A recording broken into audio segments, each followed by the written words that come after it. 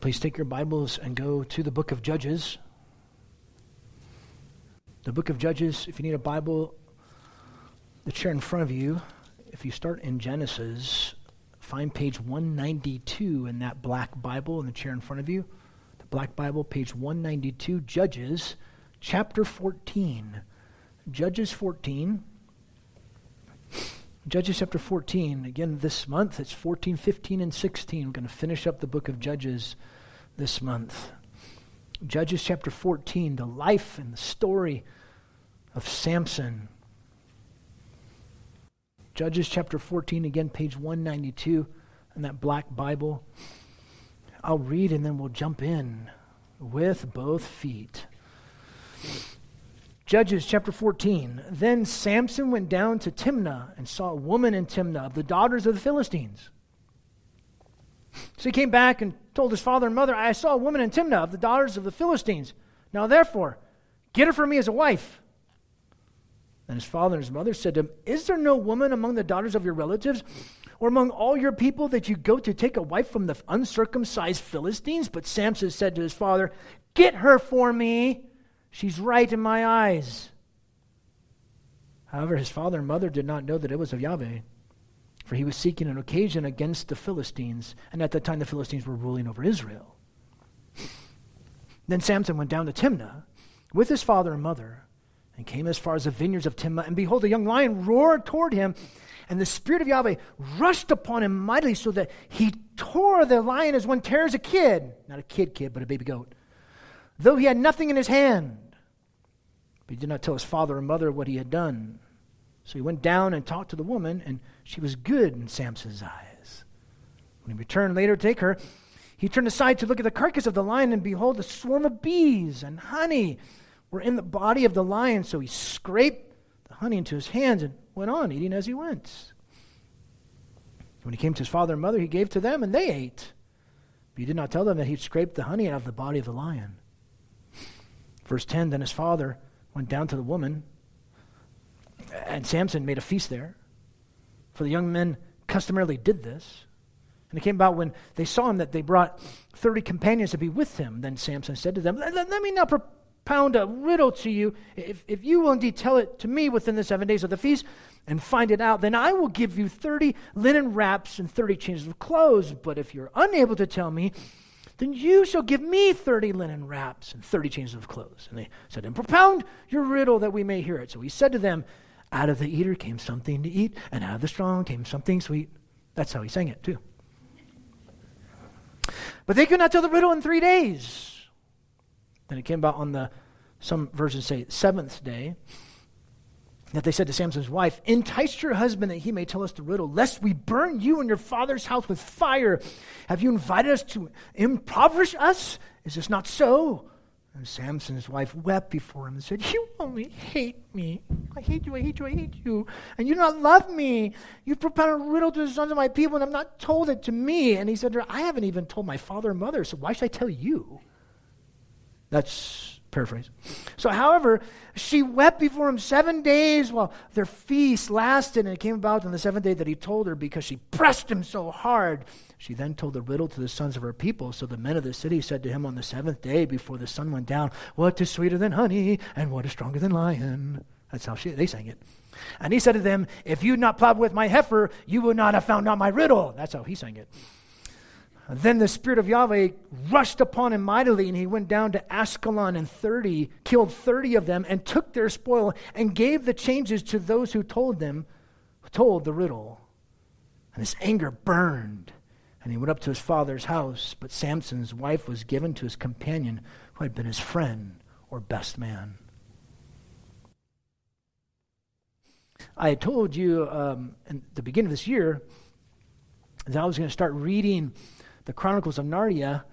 Well, I finished the Chronicles of Narnia, I think, in March, and I started reading the Tolkien books. I started with The Hobbit, and then I've actually read all The Hobbit and all 3 books of Lord of the Rings. I finished that. I still need to read the Silmarillion. I still have to read the Silmarillion.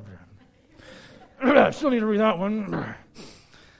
But now I'm actually reading The Mysterious Benedict Society. I started the book 1. I think there's 4 books on that one, 5 books on that one.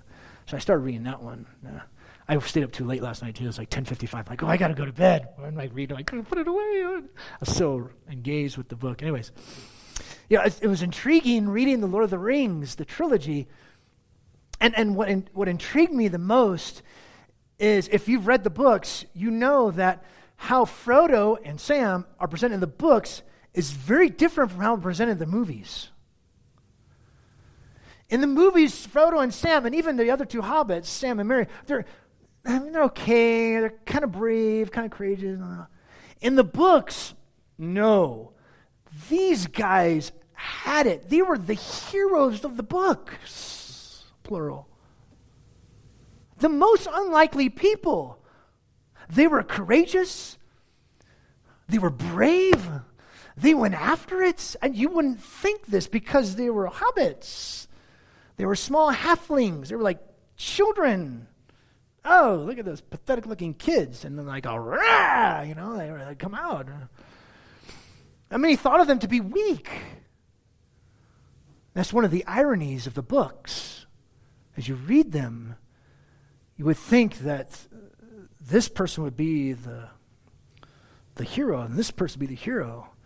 But then you find out Aragorn, who's the king, he ends up bowing to them. They're the heroes.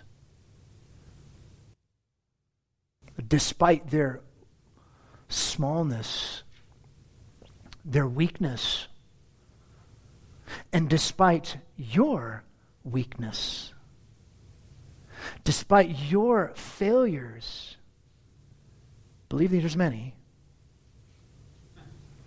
You got it. I have many too.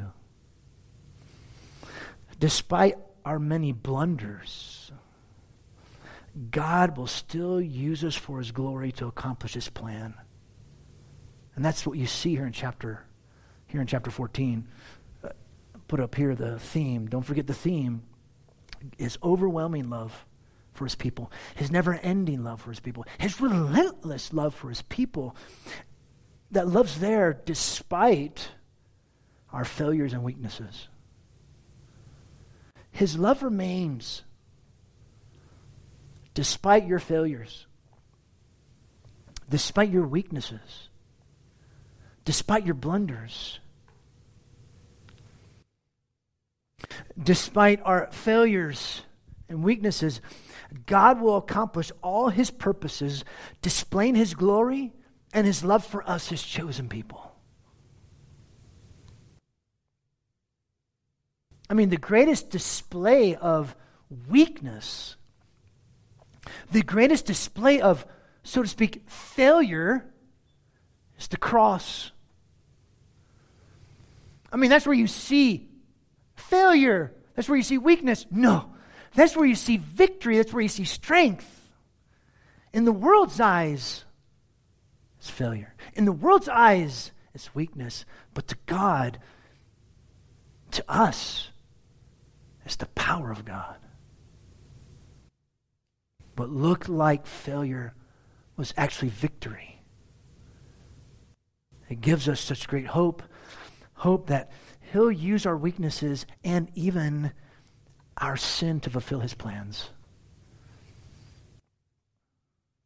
I mean, you know the phrase, right? There in Genesis, Jacob dies, and the brothers are scared because they sold Joseph into slavery. You remember? They sold Joseph into slavery, and his brothers came and like, "Whoa, we remember what we did." Oh, they bowed down to him. He says, "Look, I'm not in the place of God. What we mean for evil, God, according to his sovereign decree, he means for good." People do bad things, but God's greater than that.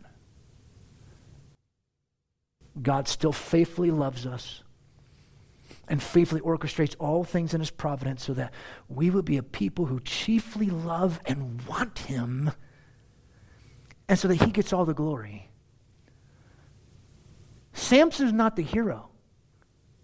God is. Samson's not the hero here. Yahweh is. He's the real hero. Because you see Samson and everything, what he's doing. But God used this real historical event, the story of Samson, to teach his people the great truth of his love for sinners by showing them his gracious compassion. He's the real hero. And we can almost think of Samson as a mini Israel. As Israel was set apart for Yahweh, so was Samson set apart for Yahweh. And as Samson played the harlot with his weaknesses and his failures, so did Israel with their weaknesses and their failures. But Samson is a type of Christ. The type is in the Old Testament. The antitype is in the New Testament. Jesus is the fulfillment of this. Jesus, who would be faithful and fully dedicated to God, unlike Samson, having a life of perfection obedience, unlike Samson, and solely loving and desiring God and His Word, unlike Israel, and then dying for us to save us. Is that amazing or what? God and His plan will accomplish what He's going to do. You have a chapter here that's filled with secrets. Well, not for us. We see the end game, right? We can read it and be like, And not for Yahweh. He was working all things out for His glory. Even this strong, weak man to accomplish His good and perfect purposes for His people, to save His people and deliver His people. Which you see that beginning. Which you'll see that in verse 20.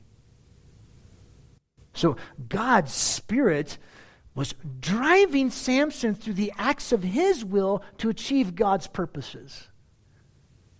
That's what He does. And it just seemed like Samson just wanted to indulge his desires with no regard for his Nazirite vow. Yeah, sort of. But God, who foreordains all things, would use him to display His glory. I've read this to you in messages past in the book of Judges. I've read this to you from the Westminster Confession of Faith about God's decree. Let me read this to you again, because this communicates well and it's helpful to us. Westminster Confession of Faith says this about God's decree, quote, God from all eternity did, by the most wise and holy counsel of His own will, freely and unchangeably ordain whatsoever comes to pass. So it's everything. Every decision you ever make, you will make, have made, everything has been foreordained. Yet so, as thereby neither is God the author of sin, nor is violence offered to the will of the creatures, nor is the liberty or contingency of second causes taken away, but rather is established. What does that mean? Judges chapter 14. That's how it works itself out. That's what you see. Samson's making all of these decisions, and yet God is the one who's planning it all. He planned it all. As we see these historical events unfold before us, we see Yahweh working out all things for His glory of His name and the good of His people, even when they were unaware and in spite of their sin and waywardness. See, that's why God truly is the hero. See, this gives you great assurance. Here's the assurance it gives us. When we are least aware of it, and even in the midst of our waywardness, God will work out all things to show His glory and bring His grace upon His people. You can be assured of that, man. You can take that to the bank. Well, it begins with the failure. It begins with the weakness. I put it like this: despite failure and weakness, verse 1 through 3. Verse 1, he went down to Timnah. He saw a woman in Timnah. Timnah is between Judah and what was at that time Dan. Samson was about 20 years old now. And remember, the Philistines ruled over them for 40 years, so it's been about 20 years. Now, the Philistine rule was a little bit more subtle, and Judah had become content with it. Life had become normal being their slaves. It's too bad it was like this. But he saw of the daughters of the Philistines, he came back to his father and mother, verse 2, I saw a woman, get her for me as a wife. I want her, get her for me. I mean, his parents would be crushed. Look at verse 3. Said to him his father and mother, is there no woman among the daughters of your relatives or among all our people? You have to go take a wife from the uncircumcised Philistines? Almost in anger. They pled for him to look at the women of his own people. She's a pagan, Samson. We're not supposed to intermarry with them, Samson. It's sad he ended the same way he began. He had a weakness for women. What he says here, end of verse 4. But Samson said to his father, get her for me. No, I want her. That's how you can translate it for today. And it's very clear. This was a weak point in his character. Lust and passion. Yeah. Like many young men today who struggle with pornography, who struggle with their passions. But Samson didn't care. What he wanted is what he wanted. He sees it, I'm going to take it. That's how he would it. Despite failure, weaknesses, but notice God's purpose. Verse 4. However, his father and mother did not know that it was of Yahweh. He, Yahweh, was seeking an occasion against the Philistines, and at that time the Philistines were ruling over Israel. Was Samson driven by his glands? Oh, yeah. Typical Judges kind of guy. He did what was right in his own eyes. He fit well. He wanted this girl bad, but Yahweh was working his will to use this ordained opportunity to strike the Philistines by using Samson. Do you see this? One writer put, this is a fascinating story between human responsibility and God's sovereignty. I mean, you have Samson's stubbornness, his weak passion, even his foolishness was unable to stop Yahweh from accomplishing his plans and design. And the same thing goes for us. We're stubborn, we're strong in our passions, we're foolish in our decisions, and yet God is sovereign. One writer put it like this, quote, Yahweh can and will use the sinfulness or stupidity of his servants as the camouflage for bringing his secret will to pass. End quote. Now, does this give us a license to be stubborn? No. Does this give us a license to let our passions go? No. Does this give us a license to be foolish? No. But the fact of the matter is, you will be stubborn, you will be sinful, you will be stupid, you will be foolish. I can attest to that in my own life. But God will use us for his glory despite us, not because of us. It's not going to be because of you. It's not going to definitely be because of me. It's going to be because he's very gracious. And his love. You know, this chapter, it gives us such great hope. Because what looks like failure, you actually see glory. You actually see his love.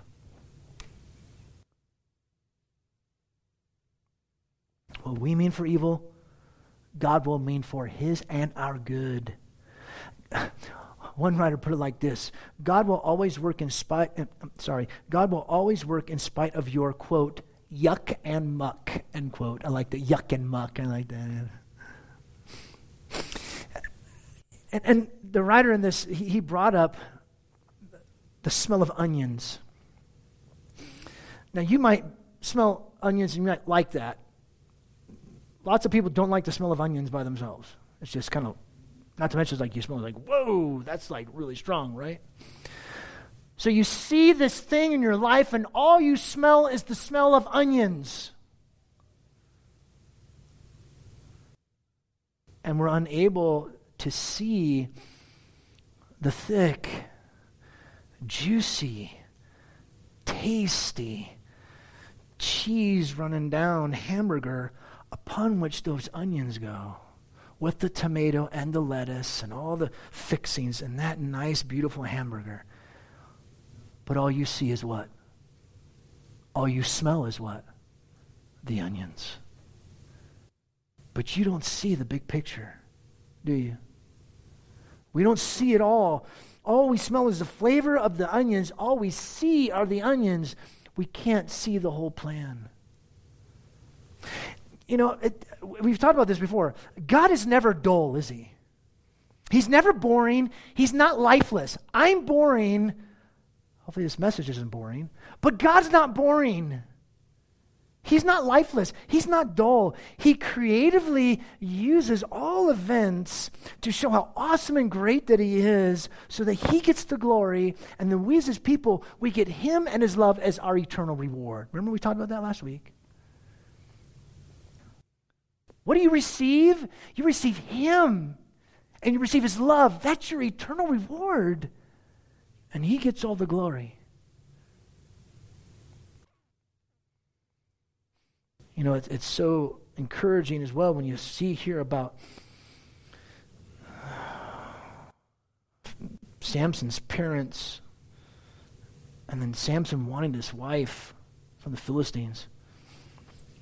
This turned out horrible. Sometimes you wonder what may become of one of your kids who willfully walk away from the Lord. And all we think about is the should-haves and could-haves and would-haves. But we fail to read this part. Remember, however, his father and mother did not know that it was of Yahweh.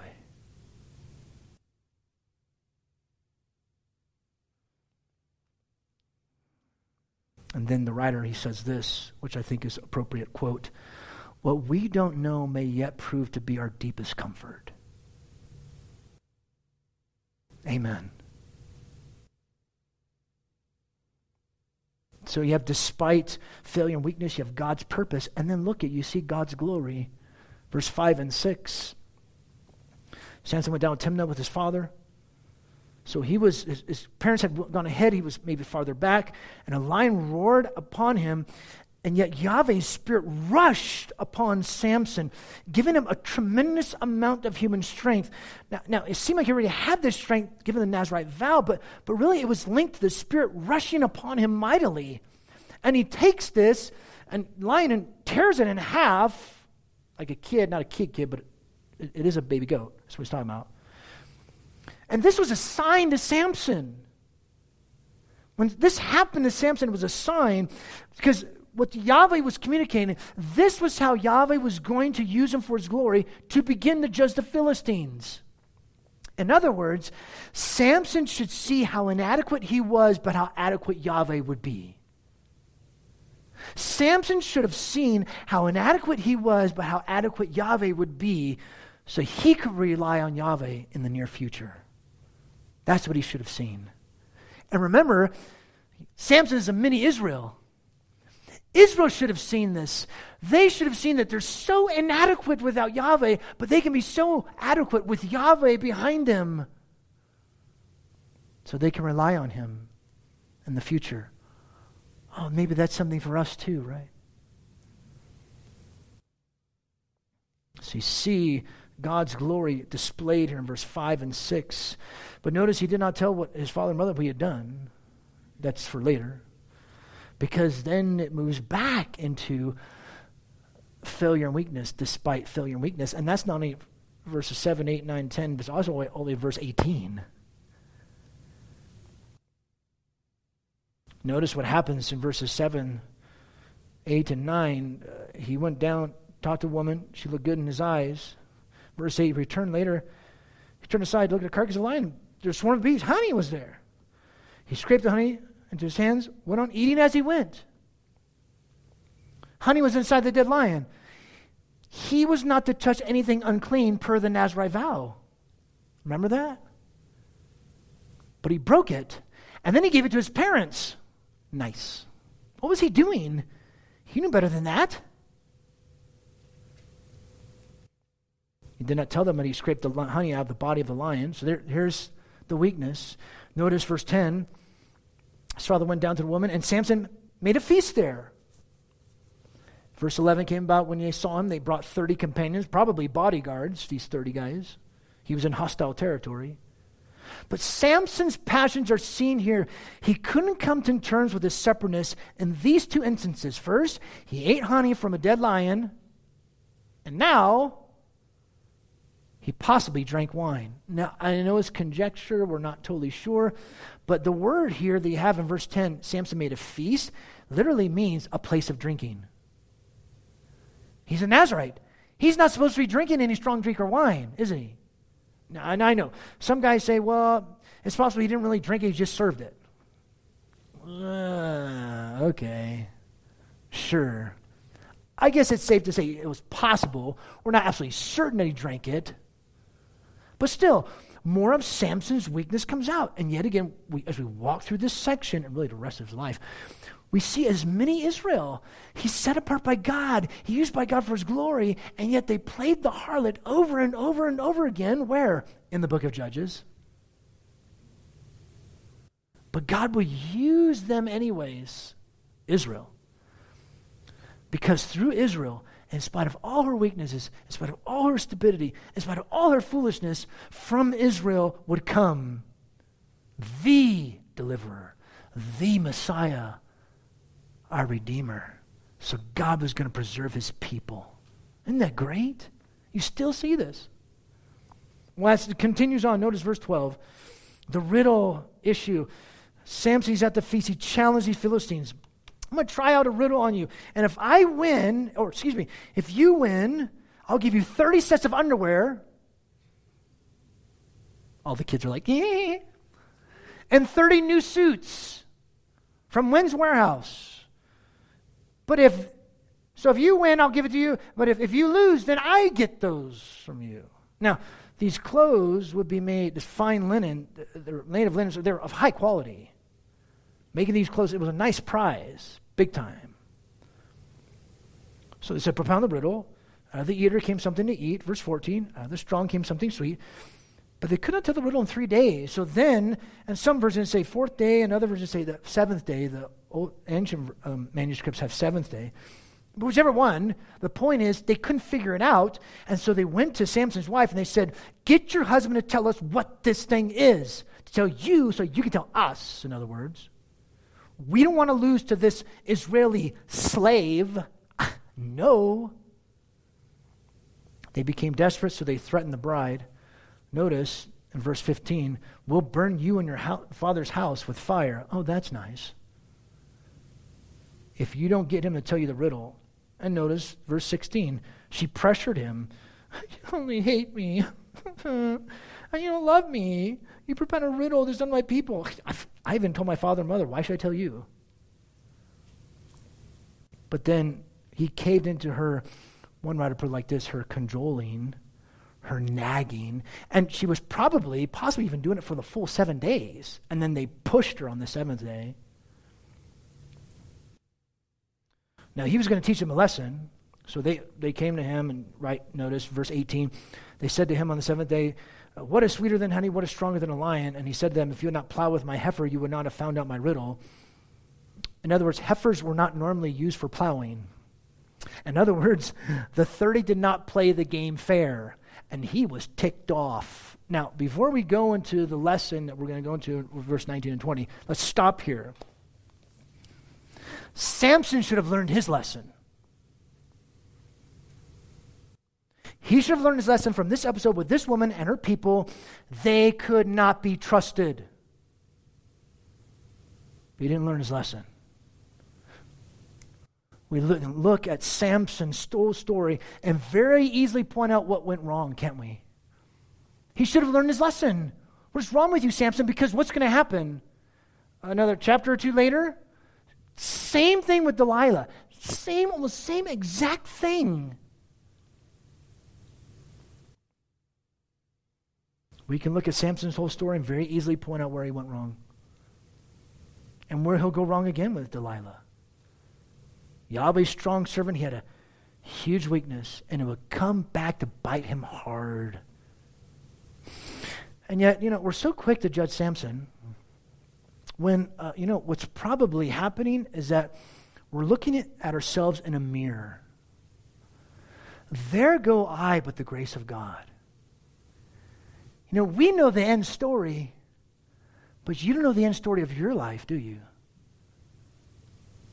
We're so quick to judge Samson, and yet be careful. We need to be careful that we're saying, look, there go I, but God's grace in my own life, huh?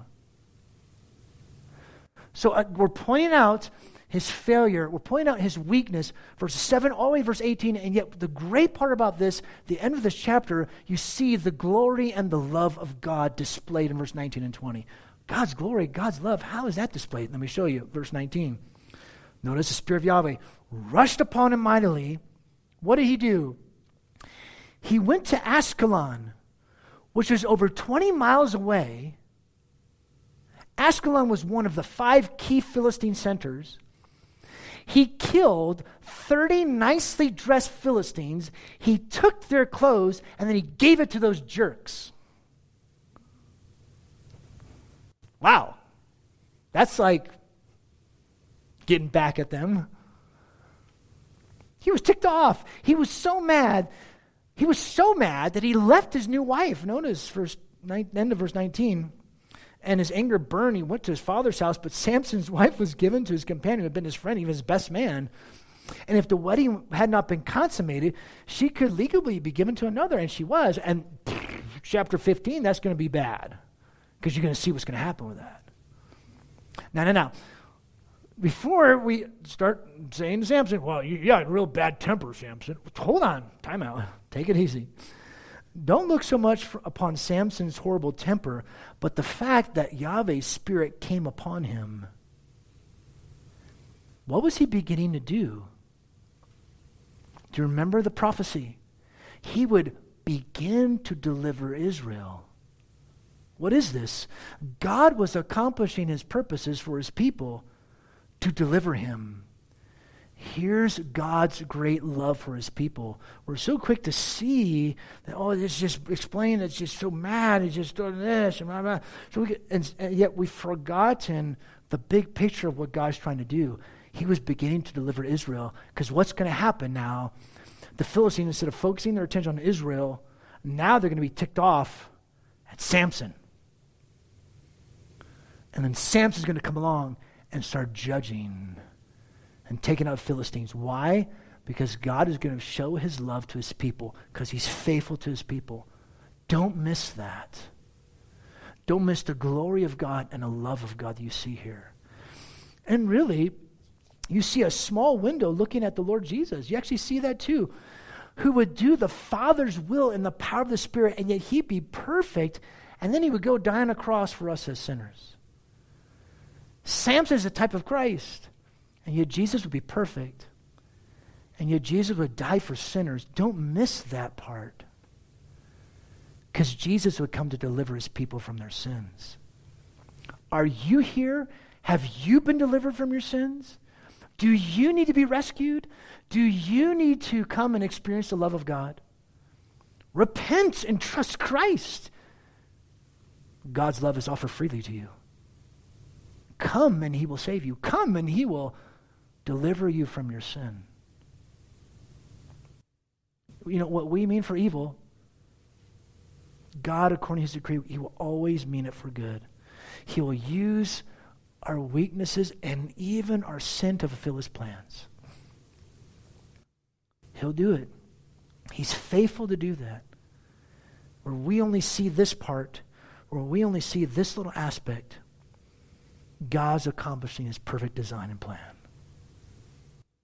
Despite our failures and weaknesses, God will accomplish all his purposes, displaying his glory and his love for us, his chosen people. He'll always do that.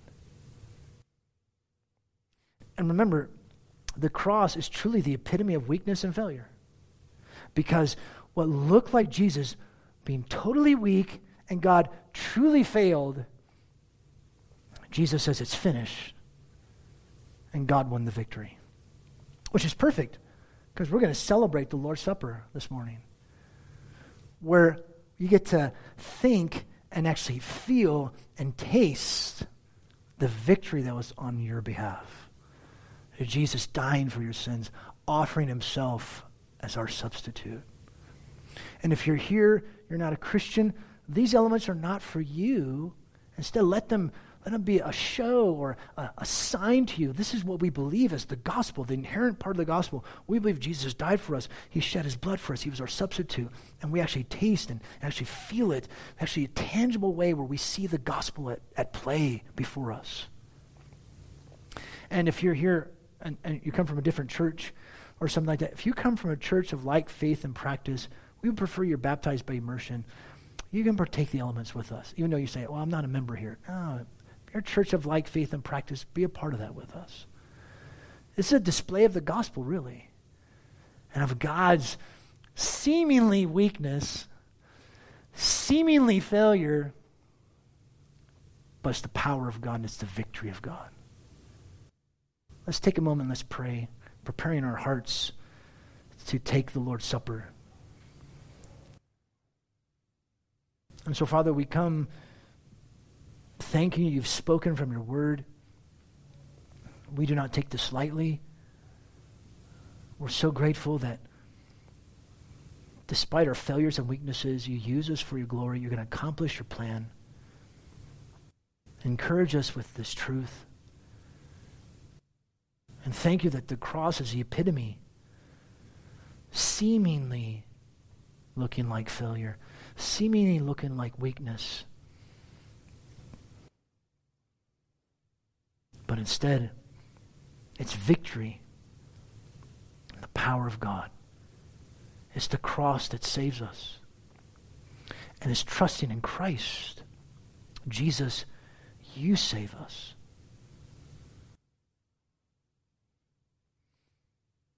Thank you for the life of Samson. Thank you, Yahweh God, that you're the real hero. Using Samson, it gives us this great hope. Hope in Christ, hope in your plan, hope in your promises, hope in your goodness, hope in your faithfulness.